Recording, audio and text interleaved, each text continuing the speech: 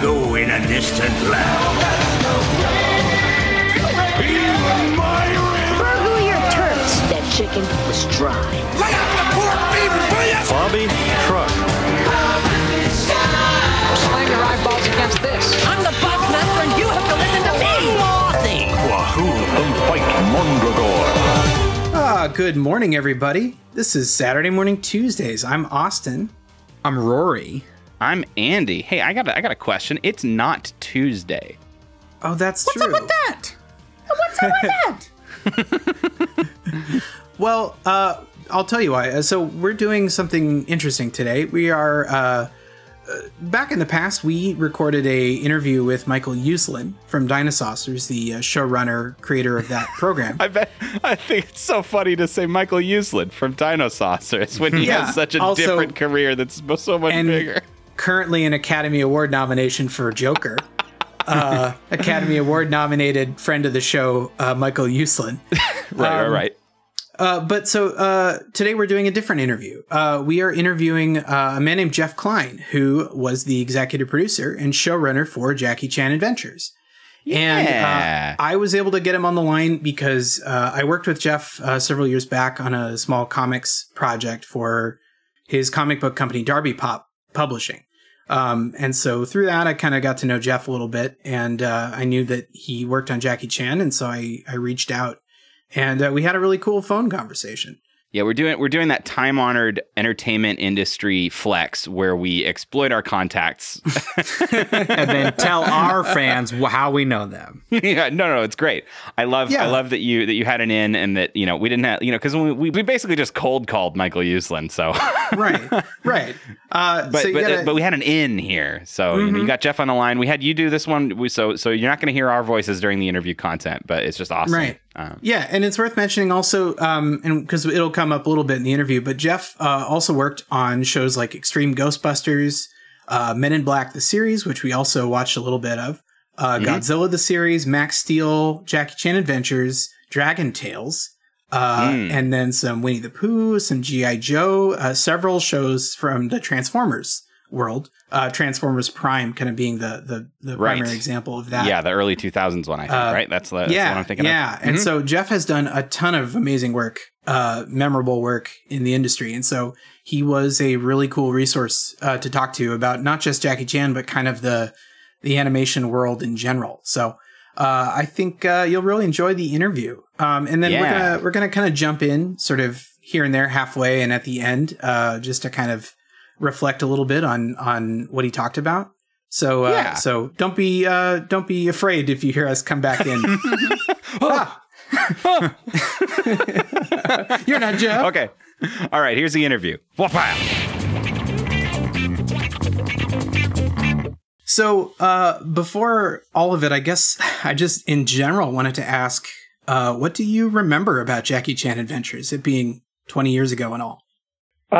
I'm not going to remember a lot of the really specific things. The fans are much better at that than I am. Right. But what I do remember is how much fun it was to make the show, how great Jackie was, how much I loved the creative team that I was working with. And in fact, over the 20 years since Jackie Chan, I've worked with an awful lot of them again on various shows. It's kind of the core team that was built out of Sony has then traveled with me to other places, including Hasbro a few years ago to do a couple of different Transformers series and the G.I. Joe series. So a lot of really good memories. In fact, I was trying to think if I had some terrible memory of Jackie Chan, and I've got the Jackie Chan Adventures, and I've got bad memories of certain things, but really nothing associated with that show. That show was really just kind of a pleasure.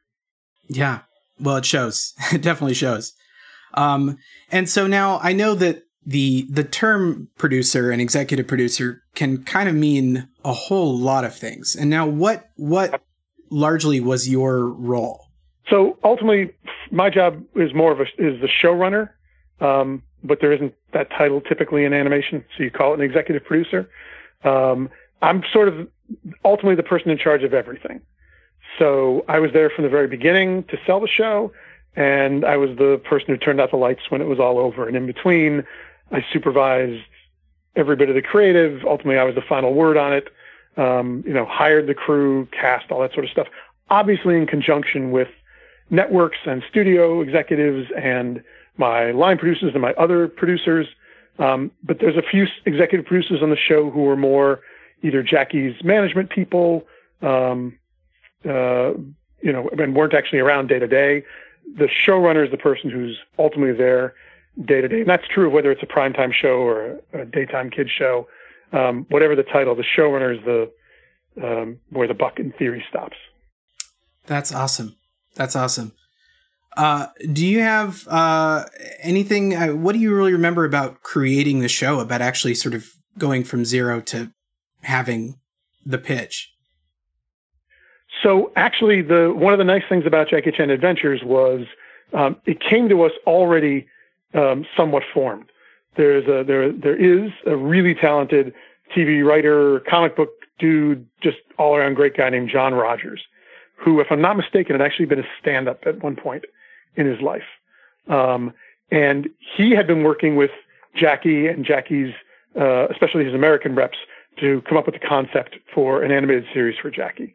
And my memory of it is that it grew out of sort of I think it may have even started with Jackie's American management, a gentleman named Brian Gersh, if I remember correctly. Jackie's desire to appeal to a younger audience in the States, because he was well aware of the fact that he was getting older, it was getting harder to do some of those stunts. And he felt like if he could talk, and I'm putting talk in quotation marks, but you can't see it, but if he could talk to a younger American audience, he could grow, they would grow with him, in other words. So he could hang on to them longer, which ultimately was a really smart thing to do. And it gave him both a much bigger awareness in the States, but then also those kids who watched the show stayed fans of his for years and years. It was a really smart thing to do. And when you're a cartoon, you never get older, and you can do anything. So he could do the most incredible stunts, the stuff he couldn't even have done in his prime as a movie actor. But the pitch came in already with John, pretty well worked out as far as Jackie's an archaeologist, and he's working, if I remember correctly, he's working with Captain Black, and all that stuff was kind of laid out. John, Duane Capizzi and myself, was Duane on that point? It may have just been actually one of the Columbia/Sony executives, Tara Sorensen, and I went around to pitch this. John did the bulk of that work. I was there to chime in, but also as kind of the guarantor that whatever John was saying could actually become a show, because I'd been doing it for a while and had worked on a bunch of bigger franchises like Men in Black and Jumanji and Extreme Ghostbusters and that sort of stuff. But John is a fantastic pitcher. He's, what you want in a room like that is a stand-up. And we went to a few different networks, and I guess in retrospect, not surprisingly, but at the time it shocked me. It wasn't like people were lining up. Everybody really enjoyed the pitch, but Jackie wasn't that well known. There was a question about whether, he's an adult and not a young adult at that time. Is he going to really appeal to kids, especially domestically? But Kids WB, specifically an executive named John Hardman, if I remember correctly, I think he was the one in the room, got it right away and made very clear that he wanted this. And he kind of became one of the people at Kids WB who shepherded the show for the next 5 years. And it really helps to have that kind of fan right from the beginning, or that person who gets it, understands it, and wants to make it happen. Because there's, in the course of any series you do, whether it's, again, live action, animation, kids, adults, doesn't matter, there's so many chances for it to die. And it's not just because an audience isn't watching it. There's all kinds of reasons for it, either not to happen ever, or to happen for just a little while, or not to happen the way you want. But we had a really strong champion in Jackie himself and his people. We had a network that really believed in it. Sony, I had done a lot of work with, great studio. So again, it really was sort of teed up to succeed. And then I think the first person I recruited maybe was Duane Capizzi, to be the head writer. And I could be wrong. He may have actually been in the pitch. I may have brought him in earlier, but I sort of kind of thinking maybe it was after Warner Brothers had said we're interested that we brought Duane in to flesh out what John had and help turn it more into a show. Duane's sort of amazing. And I brought Duane to do Transformers Prime, for example, take some mythology. And Duane, I knew, was a fan of Jackie's movies and really a film aficionado in general. And I knew Duane would do a deep dive and kind of figure out what can we take from the movies, what can we take from Jackie's, both his real persona and his filmic persona, and how can we have fun with it in a way that provides plenty of Easter eggs for the audience who are already fans, but doesn't in any way either distract or scare off those who really had never been in Jackie's World before. That's awesome. Now, was any of this sort of trying to happen at the same time around the Rush Hour Shanghai Noon? Was that kind of part of the plan, or the idea that Jackie's going to like really start to blow up in the U.S.? I mean, you would know better than I. Of course, my instinct right now is to run to my computer and look up when Rush Hour came out. Well, if you can't remember, then it probably wasn't like, Yeah, but I'm wondering if Rush Hour came out after the show. I think it was 98. I want to say it was 98. Maybe Rush Hour had happened, but the movies that followed hadn't yet. Right. So Jackie had awareness in the States and was beginning to get a following, but it hadn't exploded yet.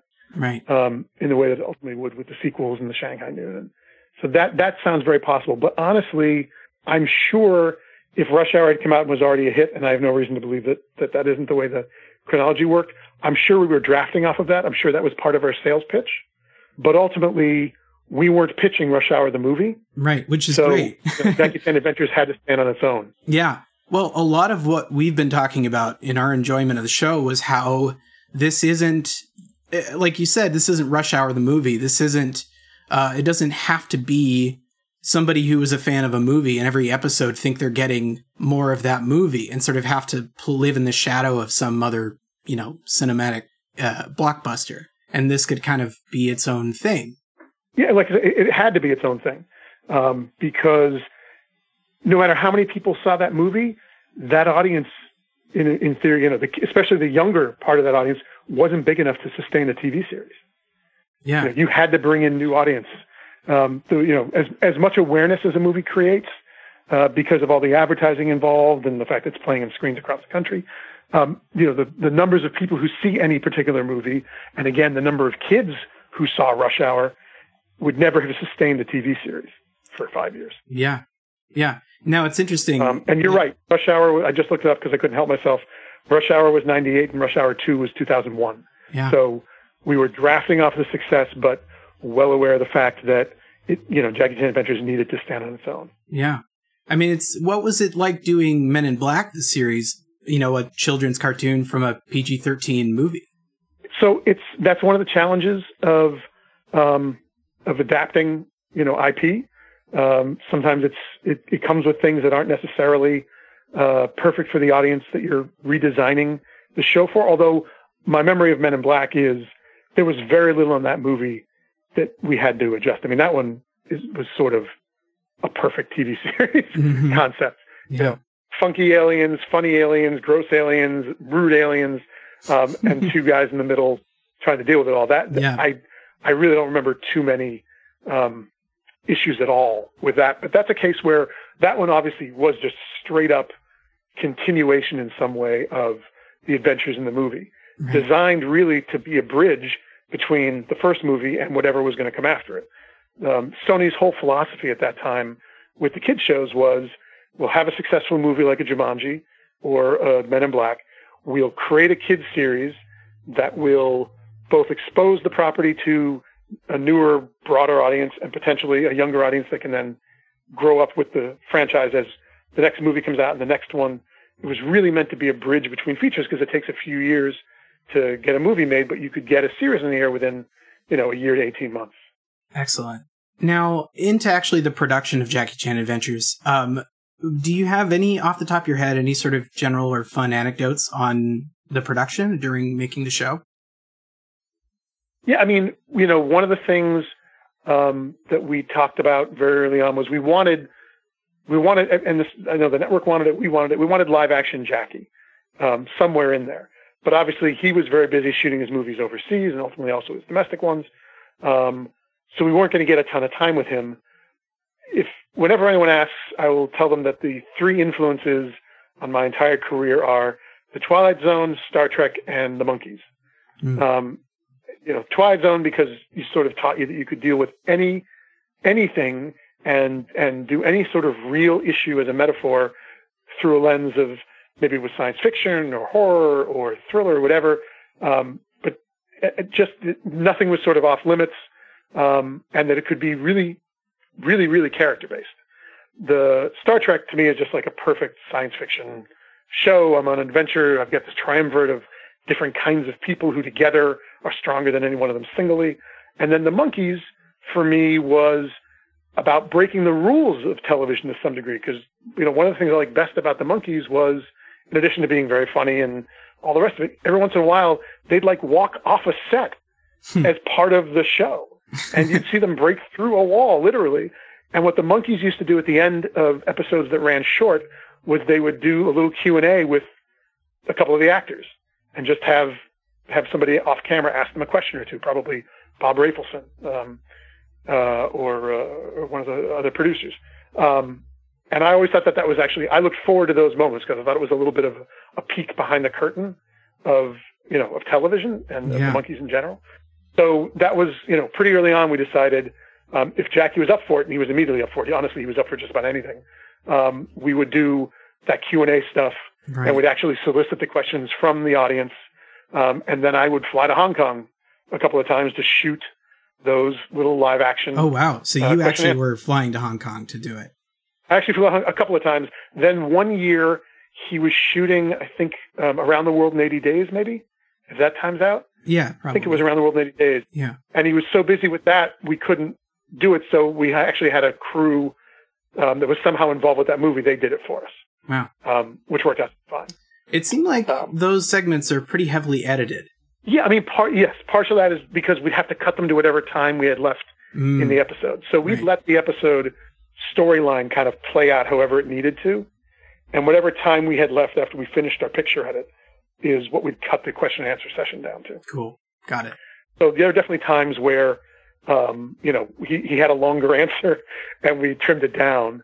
Or for the sake of a little, visual dynamism, we would, cut from a medium shot into a close-up, and as a result, we'd pull some stuff out of in between. Right. But we'd send Jackie those questions beforehand so he could prepare answers.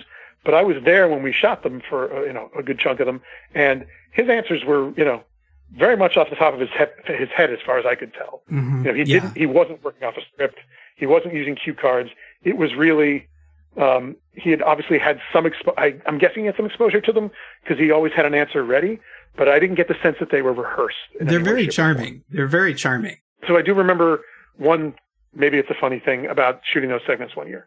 So one of the years where I didn't go out, we hired a crew to do it. For whatever reason that day, Jackie was wearing some kind of shirt that had a logo on it. Oh, yeah. And ultimately we couldn't show that logo on air, but they had shot all the footage with him in the same shirt. So there's one year where he's like much smaller in the frame than usual. In other words, it's not a waist up shot. It's actually really cropped. And that's because we had to crop out the logo for the shirt. So there's one year where he's a little smaller on your TV than he was. Right. Because you did a whole season of that, right? We'd shoot a whole season's worth of questions in a couple of days. And the first time I went, I think we shot everything in and around his offices and maybe one of his apartments or something. And then the next time, the second year, I asked him if we could go to a couple of different locations. So we went to a Hong Kong Film Museum and a park and maybe a gym he used. I remember we did a little more traveling that year too. Good stuff, Austin. Good stuff. Way to interview him. You're like a regular David Letterman over here with all your letters. You're such a letter man. Somebody scooped up a few of those extra pieces of Ira Glass, put them in a bag, and named him Austin Bridges. One day we'll get those together and save him from his. I ordered a Terry torment. Gross. Oh no! Yikes! Okay. So I thought I wasn't sure what we were gonna get out of this interview because you never know what people are gonna want to talk about. And I thought it was cool. I think the most important thing that in this first half that you got him to talk about was being an executive producer. I never really heard an actual executive producer for animation talk about what their role is. And turns out it's really a lot.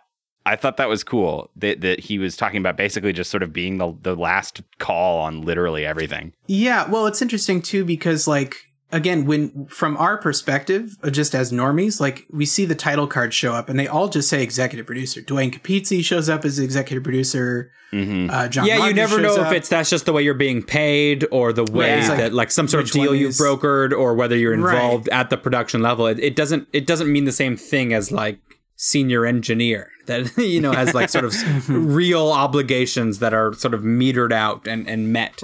Well, right. And show business titles are kind of like a weird magic hand wave anyway. There's so much weird politics that go into that. I mean, I know in movies and in the way that people get credited and all that sort of stuff. So yeah, I mean, it's kind of like a black box. You don't know what's on the other side. Like, what is that role? What are your responsibilities? So it's kind of cool. I mean, he talks about being basically involved at every level. And I think if I was in that situation, that's the kind of person, that's the kind of control or like involvement I would want to have, right? Mm-hmm. Like you feel like you have some sort of ownership on it. It's kind of like it seemed like he was kind of the in an office setting, kind of the regular boss, not a head writer or an artistic director, but like the regular boss who does what bosses do. Yeah, handles business. Right, gets it steers done. the ship.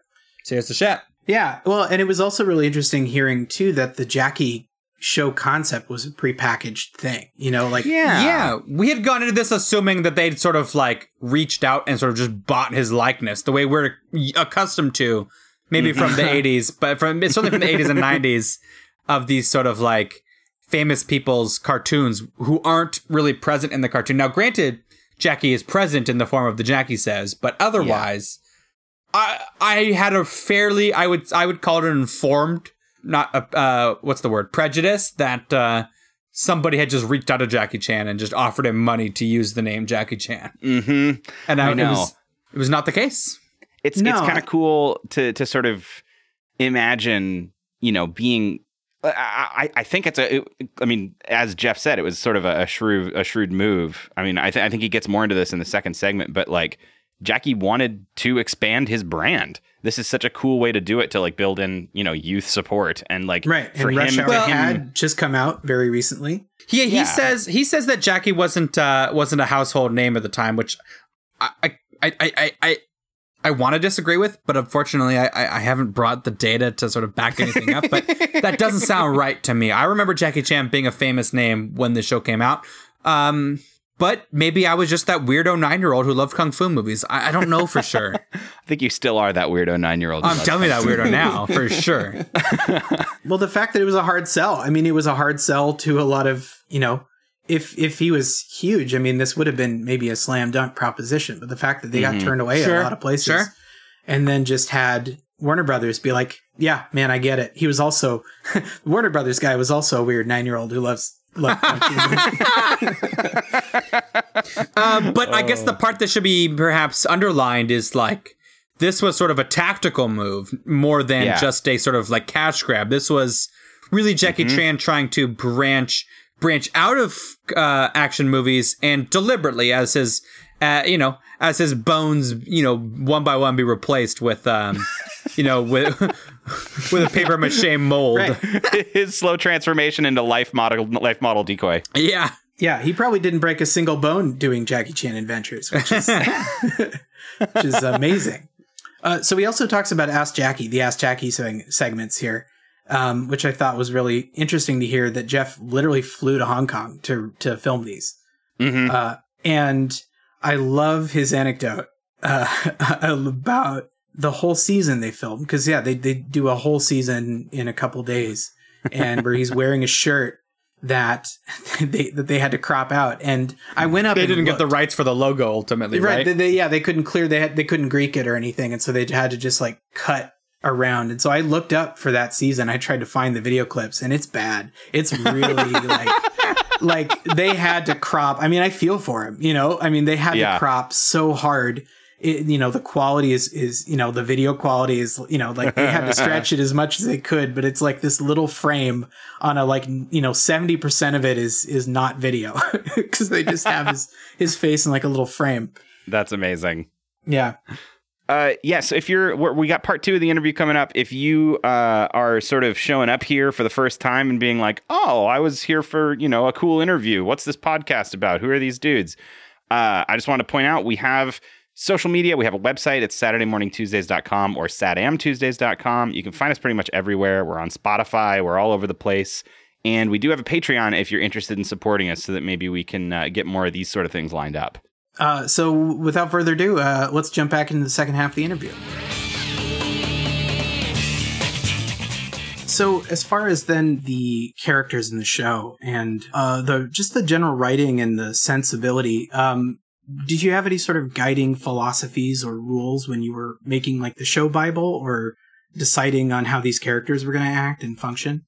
Yeah, so I think a couple of different things were driving some of the decisions we made. Again, one was we wanted to be fans of Jackie and his movies, and we wanted to give fans plenty to grab onto, but we didn't want to exclude those who really had no familiarity with it. So we needed the show to work for both kinds of potential viewer.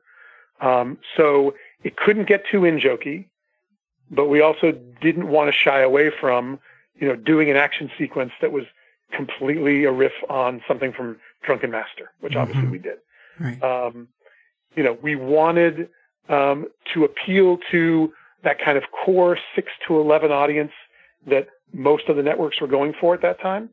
But we knew early on we actually wanted to try to appeal to as many girls as boys, which is why Jade was such an important character. Yeah. And philosophically, Dwayne Capizzi and I have always been on the same page about this, which is if you want to appeal to 6 to 11-year-olds, write for teenagers. Because everybody aspires to be more like their older brother, older sister, or somebody else older than they are. They want to watch what those cool kids are watching. So we never wrote down to that audience. That's brilliant. Number one, because we were trying to actually skew older so they'd want to watch it, but also because, I don't know, I always feel like they get it. You don't need, this is a generation, even then 20 years ago, they grew up on the language of television. They know how this works. You don't have to spoon feed them. They get it. And if there is some complicated story thing, because we did some pretty complicated arcs over the course of the 5 seasons, that they don't quite get every detail of, they're fine with that as long as the core messages are getting through, the characters are fun, they want to hang out in this world, there's some action, there's comedy. Not everybody has to get everything all the time. Yeah, I mean, the choice by the way, that's not the norm. No. That's not really the norm of children's programming. There's a lot of children's programming. The feeling is you need to write to kind of a real baseline. And we never felt that way. We tried to write it honestly like, God, if we could do a live action show with Jackie for primetime, what would that look like?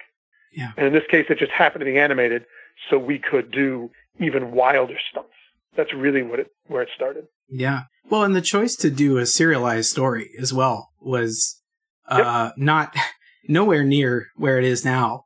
As popular as it is now. Obviously, you were really kind of ahead of the curve on that. Watching animation going from the 80s to intense serialization in the early 2000s, like it was a really cool trend to start seeing.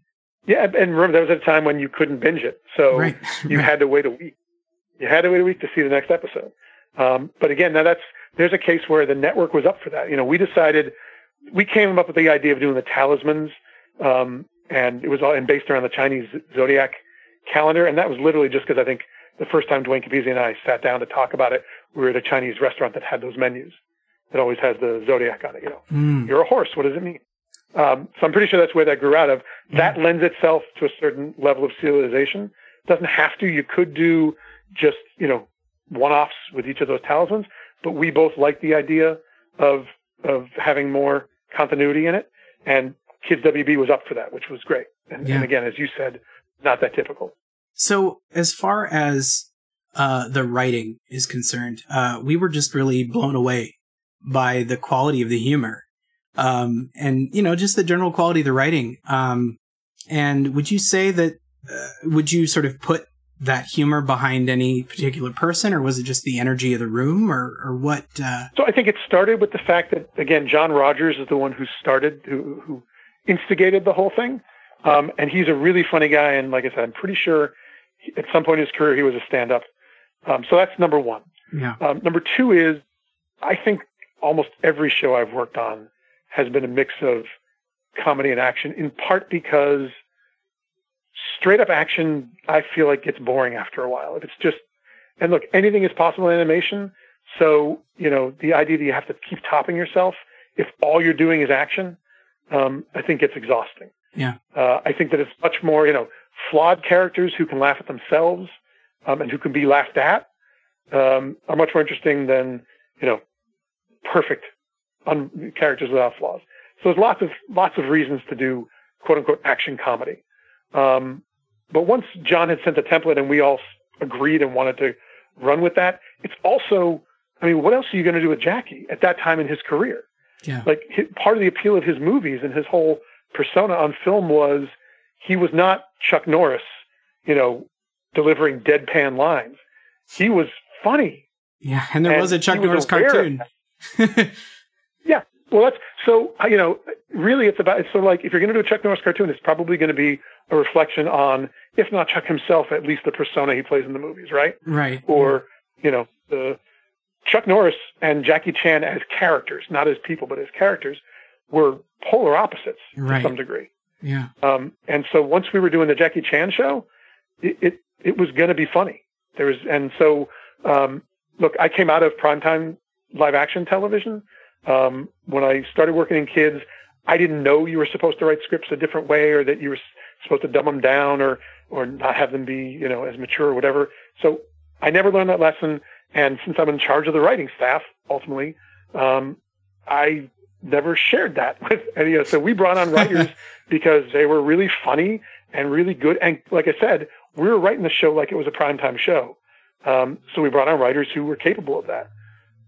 My circle of trust is pretty small. If you look at the 1,000 episodes I've done over the last, 25 or 30 years or so, there's probably a dozen writers' names who come up over and over again. And that's not by accident.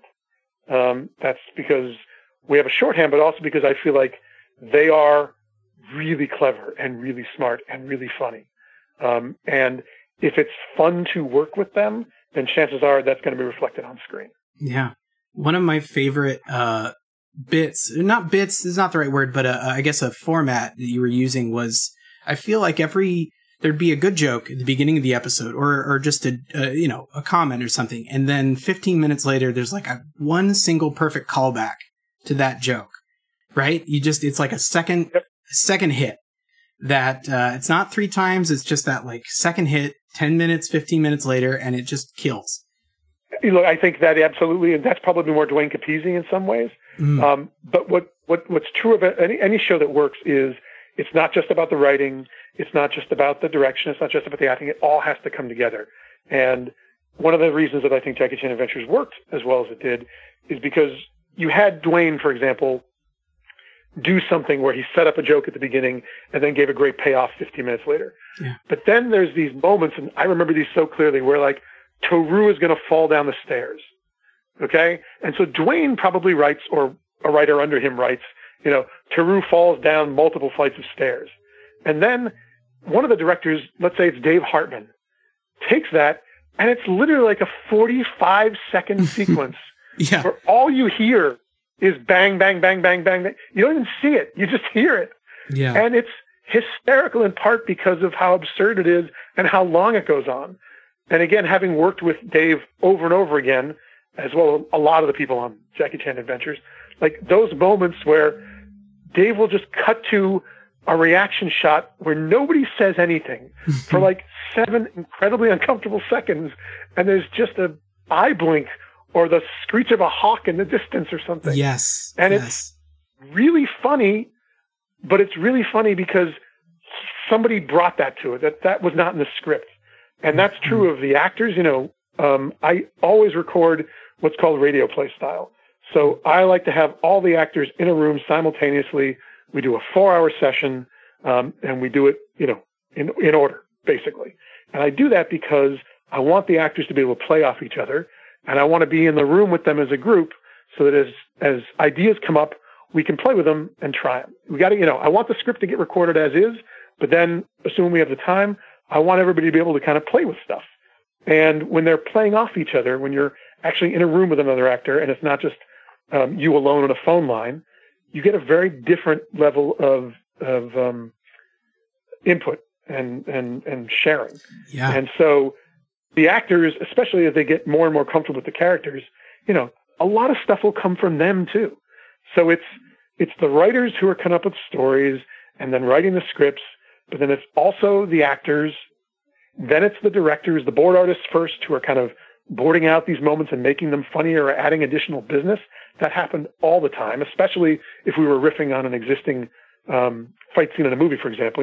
The storyboard artists would watch that scene over and over, and they'd play off it and play with it. Then you send your whole package of stuff to your overseas animation studio, and if you're lucky, those animators are adding and plussing, which is one thing. I don't know if you ever watched Transformers Prime, but if you ever listen to the voiceover, the commentary tracks on those DVDs, I'm constantly talking about how Polygon, which was the studio that actually did the animation for us in Transformers Prime, those artists over there kept adding little bits to the characters and the behaviors that were fantastic. Mm. So it really is there is no one thing. It's everybody actually working together, and it doesn't always work as well as it did on Jackie Chan Adventures. Nobody sets out to make a bad series or an okay one. Everybody's trying to make a great one. It just sort of is everything has to come together for it to rise above a certain bar. And in the case of Jackie Chan Adventures, it really did. At least I think. Yeah, totally. Last question here. I'm just sort of curious about the level of back and forth that you might have with Jackie or the JC group, with whether it was with scripts or with final approval or notes, anything like that. Yeah, so Jackie would come out at the beginning of the season to do some voice record stuff. We'd actually, we were lucky enough to get him in the booth a number of times, and we would just record as much of him, all the sound effect stuff you hear, the punches, the grunts, the rolling, some of his more catchphrase stuff. We'd get a ton of that, but also we'd shoot some visual reference so the artist could have it to work off of with him. How does he, when he's jumping up and down, what does that look like? When he's doing something, what does it look like? So we had a surprising amount of access to him in retrospect. At the time, I would have wanted more, but in retrospect, pretty much the biggest star in the world at the time. Maybe not domestically, but one of the biggest stars in the world. And he would come out and we'd do that kind of stuff, and then he'd do publicity and promotion stuff for Kids WB, and he made himself incredibly available. He really did.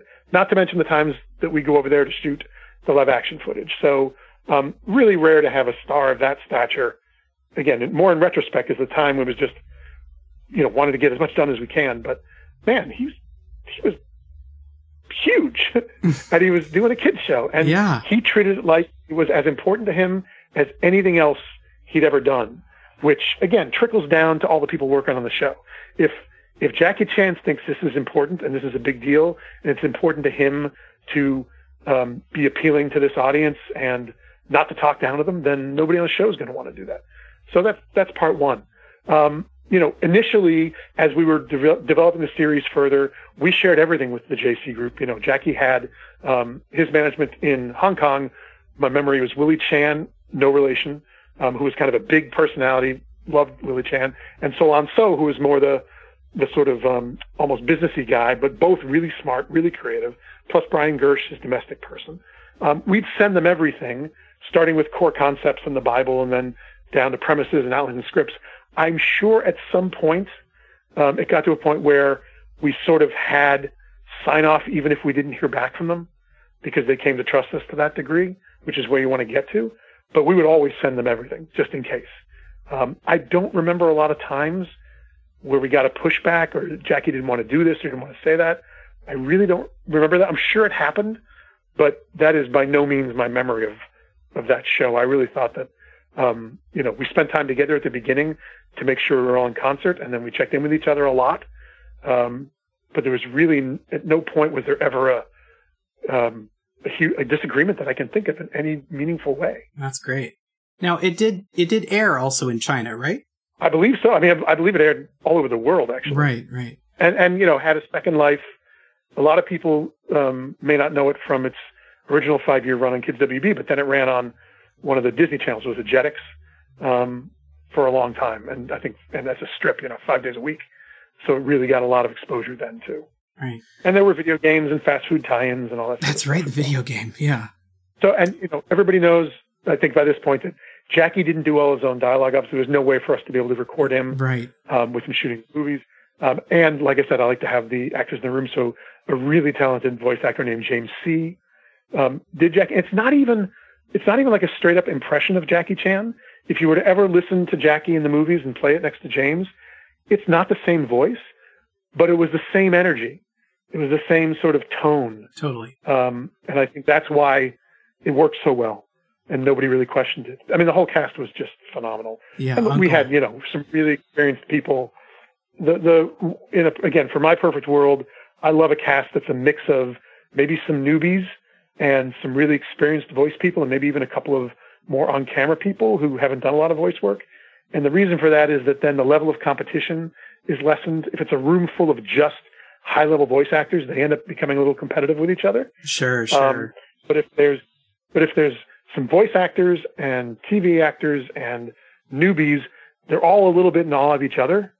And there's a kind of this nice respect, I find, because the TV actors figure out pretty quickly that the guy who can do 30 different creature voices is just as, if not more useful than they are. Yeah, Jim Cummings in the room, forget it. Yeah, exactly. And the newbies aspire to be both. Right. So we were really lucky with the cast of Jackie. Part of it was we cast it that way, but just, you never, again, really know what you're going to get. But between, people like Sab Shimono, who incredibly experienced, Clancy Brown, Adam Baldwin, Julian Sands, it was even Susan Eisenberg came in to do Viper for that arc. It was this really nice mix of people who'd done on camera, but not as much voiceover, a ton of voiceover, and brand new. Yeah. Pre-Firefly Adam Baldwin, about to blow up. Well, honestly, Jeff, thank you so much. I guess this wouldn't be complete without a one more thing. Exactly. Well, just don't whack me in the head with your. Just don't whack me in the head, please. No. You just reminded me of one other thing. At some point during the run on Kids WB, as they tend to do, they hired, some sort of consultant or something. Kids WB did, just to sort of look at their shows and make sure that the level of violence or whatever else was acceptable.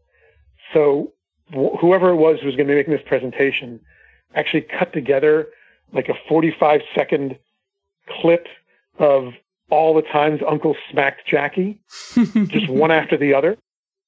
And of course, the point of it was to show us that the show was maybe being a little more violent than it needed to be, but it was actually sort of hysterical as you watched it, because it was just really funny. And of course, we always played up the sound effect. It was always like this huge booming whack, whack, whack, whack. Like a big Simpsons whack, like a big... Exactly. Yeah. Exactly. And I'm sure the point of it was that, this consultant really wanted either Kids WB or us to say, okay, we'll tone it down. And instead, and again, this is really important. Everybody has to sort of be on the same page. I remember, I think it was maybe Donna Friedman who was overseeing Kids WB stuff at that time for us. She turned and she said, yeah, don't change that. I think that's hysterical. That's wonderful.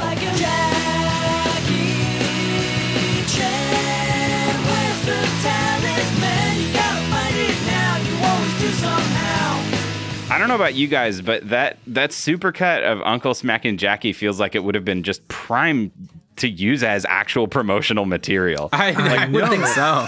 I know, in a pre-YouTube world, that was prime YouTube content, and I tried to find it. I couldn't find anything like it on YouTube.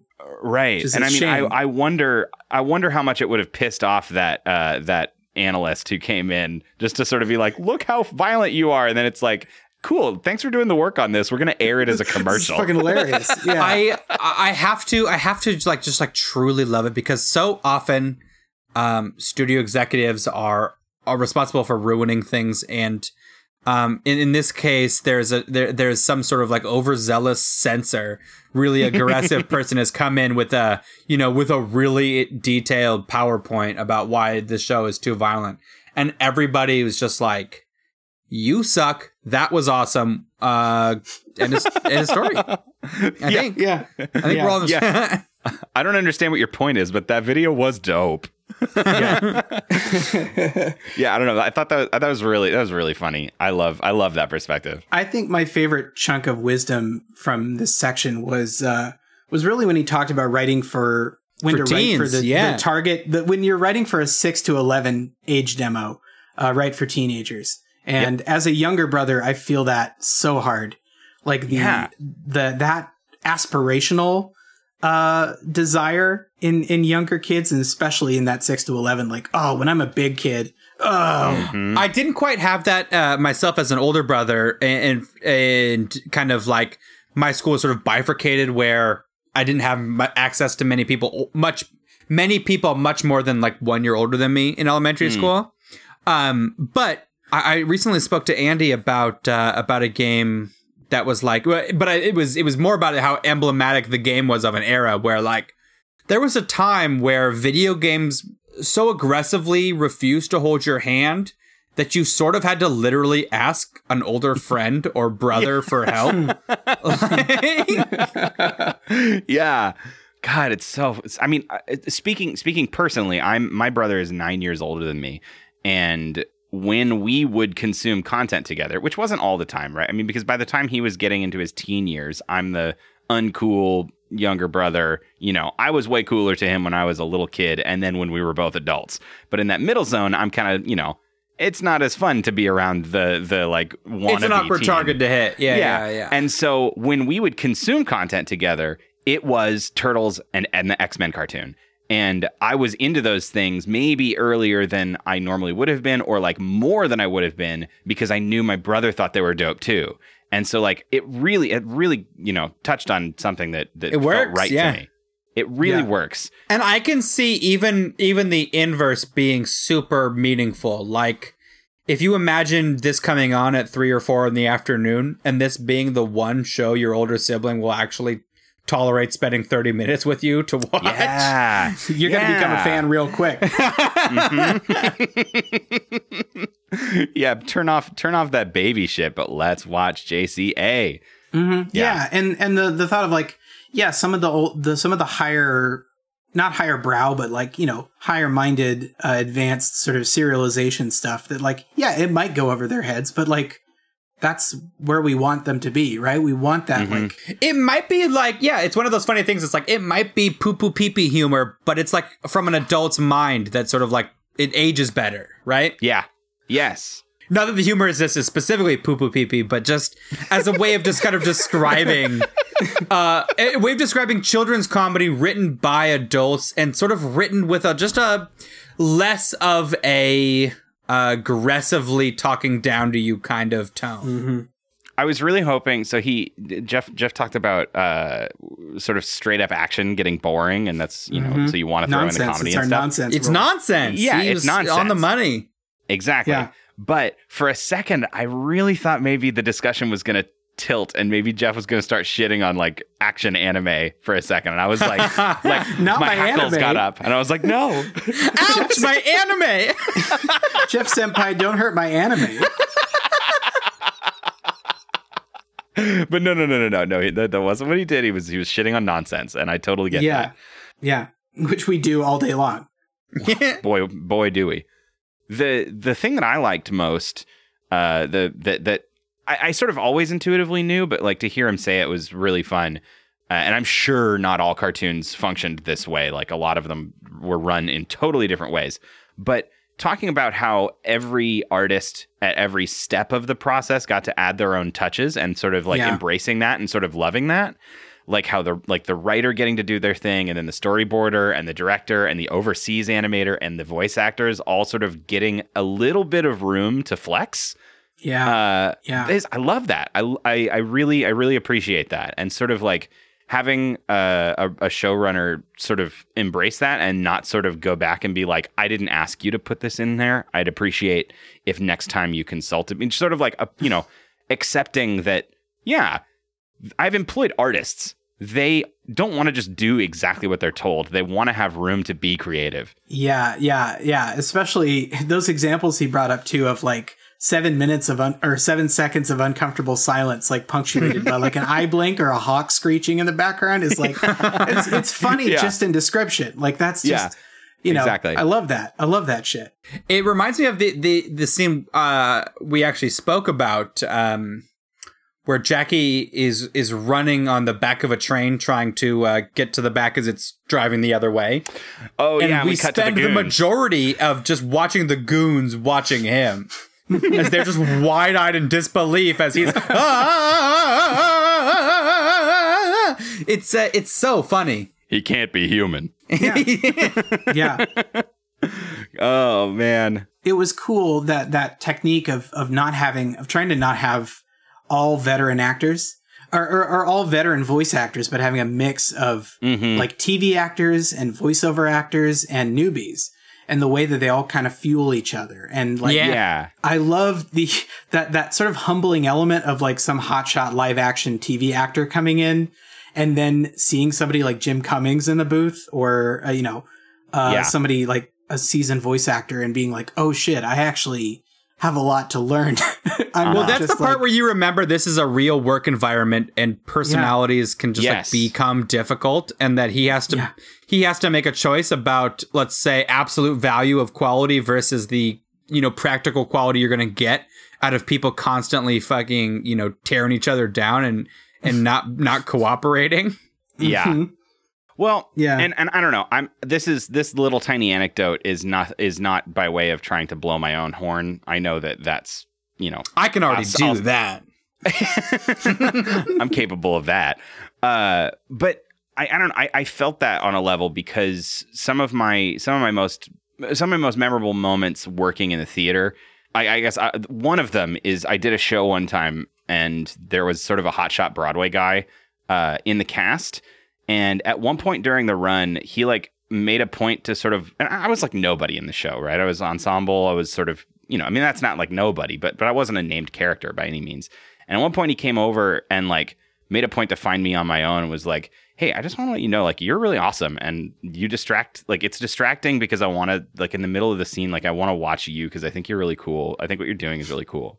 And I was like, that's like, I don't know. It's very nice. Sort of, like, it's so nice. It's nice to good. it's nice to get like those compliments and in so many ways, I know it doesn't get me work because the people going to give me jobs are not the ones giving me those compliments necessarily, because that's, there's a whole bunch of like power dynamic, but the comments from ostensibly your peers are the ones that mean the most. And you love getting those. And it's sort of, it's nice to get the newbies in the room with the veterans because it can foster those moments too.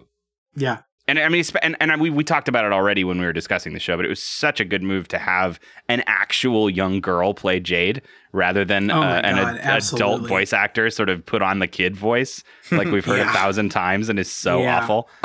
Except, of course, Pamela Adlon, who is a constant treasure. Oh yeah. Okay. No, she's stunning.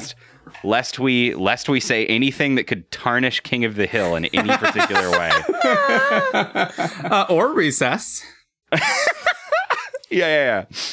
So, yeah, I thought that was really cool. I mean, kudos to Jeff. Jeff, I don't know. If you're listening, thank you so much. I know Rory and I didn't get to be a part of that, but I think that we probably would have just derailed the conversation more than anything. It's a question of like chefs in the kitchen and having actual specific, beat questions we wanted to ask. It felt more appropriate to have a one-on-one conversation, and it worked. It turned out really well. Did you hear my story about Broadway, Jeff? Do you hear you heard that the Broadway guy talked to me? Jeff Senpai, as long as you don't talk about anime and in a disparaging way, I think don't we can hurt make anime. What is anime? We've now debated this. Why do you hate anime, Jeff Klein? So just to wrap it out, Jeff also talked a little bit about the upcoming projects that he's got going on. So I'd like to share that as well as a courtesy to him. And you should check out his stuff. One more thing. I am working on a show that I can't talk about, of course, because it's another big property and those things are always kept secret. But for those who don't know, in addition to my animation life, I have a comic book publishing company called Darby Pop Publishing that's named after my daughter, Darby. It's almost 10 years old now. Wow. We've done close to 20 different titles, I guess. Yeah, I'm up there somewhere. Yeah, exactly. You have some familiarity with it if you would. Yeah. So we've got a new book that, should be in stores in May, but who knows with what's going on in the world. And for the moment, at least, most comic book shops are closed. But the book is called Necromancer Bill. And it's basically Pet Sematary meets every Seth Rogen movie ever made. A regular schlub is accidentally given the power of necromancy, and that both has an upside and a downside. So it's a really fun book. Tonally, it lives in the world that I've lived in for the last 25 years, which is pretty consistent. It's very Jackie Chan Adventures in some ways in tone, if not a little more adult. That one's definitely more adult. And then later in the year, we're dropping a book called Lacey and Lily, which is our first very female-centric all-ages book. And it's about a little girl, a middle schooler, and her dog who find a pair of superhero suits in the girl's deceased grandmother's belongings. And when they put the suits on, they become superheroes. Cool. So she has to balance, the bullies at school with saving the world from insane fashionistas and all the rest of it. Awesome. So it's a fun book, and it's an all-ages book. A nice companion to a book I did a couple of years ago called Bruce Lee. The first actually authorized Bruce Lee book that I co-created and co-wrote with Bruce's actual daughter, Shannon. That's Lee. right. So cool. That's one of the other all-ages books we've done. Awesome. Thank you so much, Jeff. This has been totally pleasure, awesome. Dude. Yeah. Look, I love the fact that people remember the show. It's really nice. Like I said, I have nothing but good memories of it. Yeah. If I could name everybody who was involved, I would. But nothing is. I'll end it on this. That I was at a New York Comic-Con a couple of years ago with Darby Pop, and a group came up cosplaying as the characters from Jackie Chan Adventures. That's amazing. And it was fantastic. That's it caught me completely by surprise. Yeah. And they looked the parts, and they had one of the things about animation is most of your characters are going to be in the same costume every episode, because once you've designed them and drawn them, it's kind of a pain to you may throw a different thing on top, but the core is still going to be that same sweater color and that same fashion of pant. And they came dressed like the character, and they were doing scenes from the show. It was phenomenal. I loved it. That's amazing. That was so much fun. Austin, thank you for doing that. Rory, thank you for, not doing a goddamn thing. Hey, you know what? Somebody's got to keep you too. Somebody's got to not do it. Yeah. And if you like that, let us know. Throw us a whatever comment. Send us a fax. I don't know. Put a kiss in an envelope and send it via the post office so that we can vote in November. And just write on the envelope, just say,